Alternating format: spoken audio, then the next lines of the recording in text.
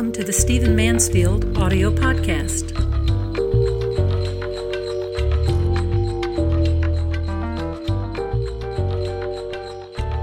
So we need to talk about the Rob Bell controversy, because even though the sort of headline-grabbing issue of Rob Bell is past just a little bit, the crisis of faith, the crisis of theology that Rob Bell represents is going to be with us for a long time. Now, I realize that some of you who aren't evangelicals, I've got a lot of listeners and a lot of folks who pay attention to my website who aren't Christians and aren't believers and aren't evangelicals, that they are Christians and so on.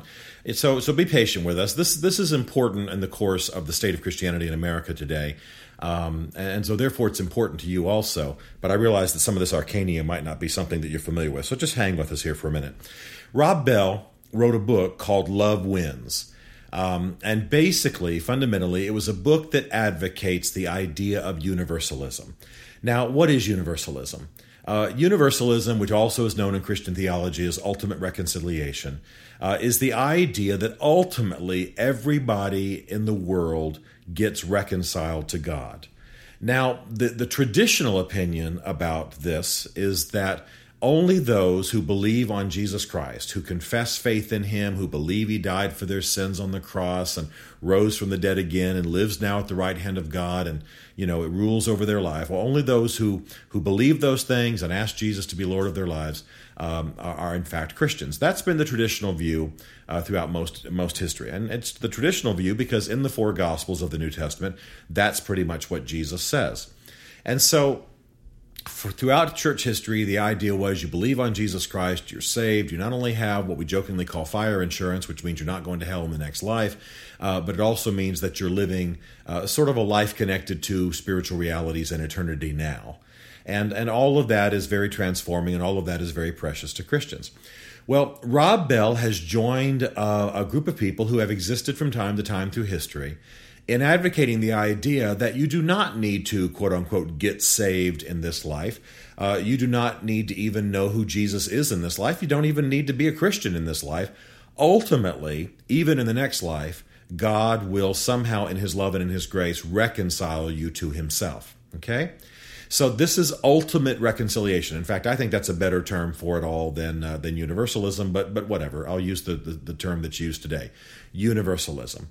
And so Rob Bell, a young pastor who works with the Mars Hill network of churches around the country and around the world, very kind of young, cool, intellectual type pastor, has graduate degrees, very articulate, very good looking, very well spoken.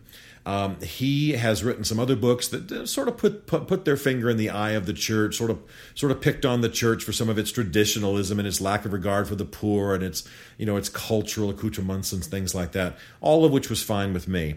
But when he wrote this book, he took on a major doctrine of the Christian faith, and in my view, he undermined the gospel. Now, let me just tell you that this is not just Stephen Mansfield's, radical and, fundamentalist type opinion. I'm not a fundamentalist. I should tell you that as early as 553, the Fifth Ecumenical Council ruled that ultimate reconciliation was heresy. Today, every major Roman Catholic, every major Anglican, every major Reformed, every major Evangelical, every major Pentecostal charismatic scholar has ruled Rob Bell's theology as heresy. Even though the book, of course, has topped the bestseller lists, and Rob Bell appeared on the cover of Time here not too long ago. So all of this has been very, very interesting and much astir. Now, what has concerned me, quite frankly, is not so much that Rob Bell has taught universalism. I mean, there are always teachers of doctrines at odds with the Christian gospel in every generation. Sometimes they're within the church. Sometimes they're outside of the church. That's fine. I mean, I would change it if I could, but the reality is that's history. And quite frankly, having people challenge what we believe as Christians is good for us, having people pick on us. For example, one of my favorite people today is a man named Christopher Hitchens. You may be familiar with him. He's one of what they call the new atheists. Christopher Hitchens is dying of cancer right now. I've met him. I like him. We agree on many, many things politically, but he is a radical atheist who believes everything that I believe as a Christian is false. and that I am believing fantasies. Now, I have to tell you that my friendship with him and and reading what he writes is good for me. It challenges me. He brings up issues about truth and issues about scholarship that I then have to scurry to answer. And it builds muscles. It's like me playing on the offensive line against a bigger defensive lineman. It makes me bigger. It makes me stronger. It makes me faster. I like that. I don't want to be intellectually lazy about my faith. So I don't mind people challenging me about my Christianity. And I think it's good for the church, especially the American Evangelical Church, which is very much a sleepy little body of people. What does bother me, though, is the way that many evangelical churches, which claim to be Orthodox, have embraced Rob Bell's teaching.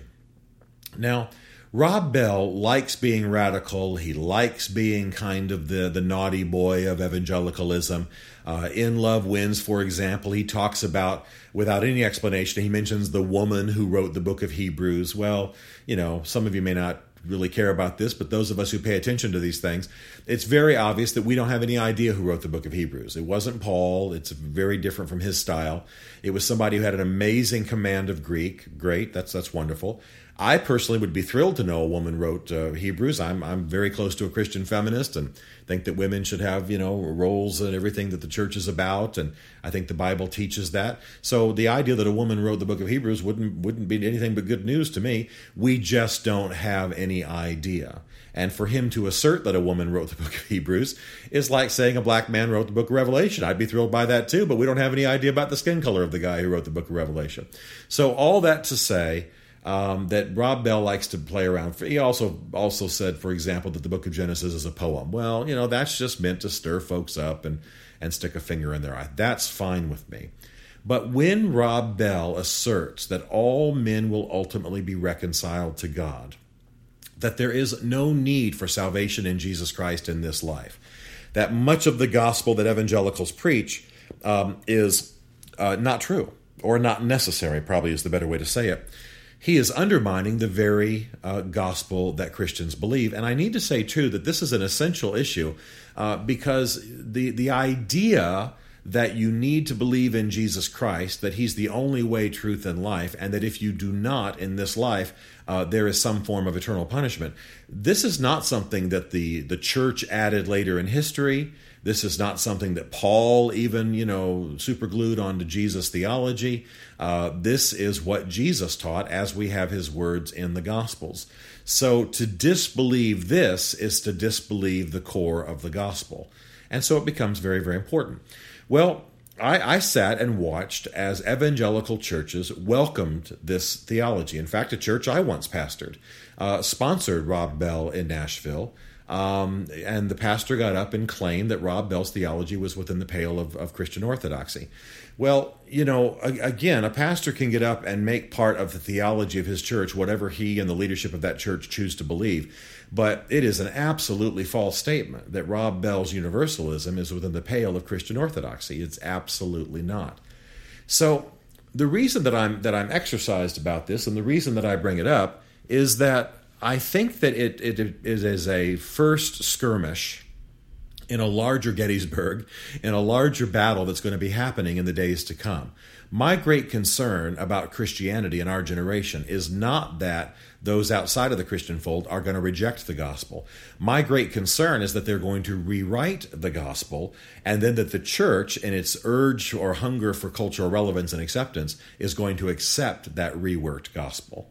And so you understand where I'm coming from. I'm not that concerned that there are people who might be heretics or people who might be disbelieving of what I believe. That's fine, and I spend huge amounts of time with people who do not believe what I believe, from my Mormon racquetball player friends to Muslims to every kind of person.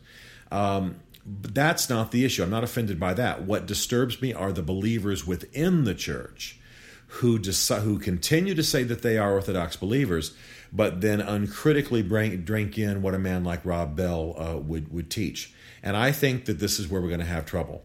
I think that churches are going to have to do as Paul said to Timothy and watch their life and doctrine closely. Rob Bell's teaching is not some cool little innovation that the young want to believe and follow Rob Bell into the land of cool Christianity. That's not it. Rob Bell's teaching completely undermines the core of the gospel of Jesus Christ. It's been deemed a heresy by the church. It's been deemed a heresy by most of the major scholars, conservative scholars of our generation. And so if the church can't look at that and say, this is not something we ought to be taking in uncritically, then the church is not manning the ramparts of Christian teaching and orthodoxy. And therefore, what's going to happen is that we're not going to lose the battle of faith for our generation because we lose an honest battle. We're going to lose because we allow external and internal forces to chip away at the architecture of Christian theology in such a way that the church no longer believes anything of value. And then we'll simply melt and meld into the broader culture. So for those of you who are listening to me who are not Christians and are just listen because I talk about religious trends in the culture and history and so on, great. You now understand what this issue is for evangelicals. For those of you who are listening who are Christians and are evangelicals, it's extremely important that you decide where you are. And it's also extremely important that you attend a church that doesn't just uncritically allow the stream of whatever's popular out there to flow through the church. We know that we've had a trend towards cultural relevance in the Church of Jesus.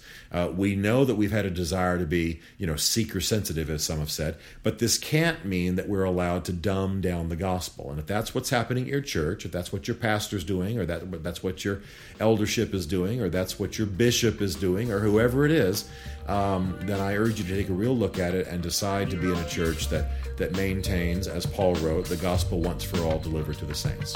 Good to be with you.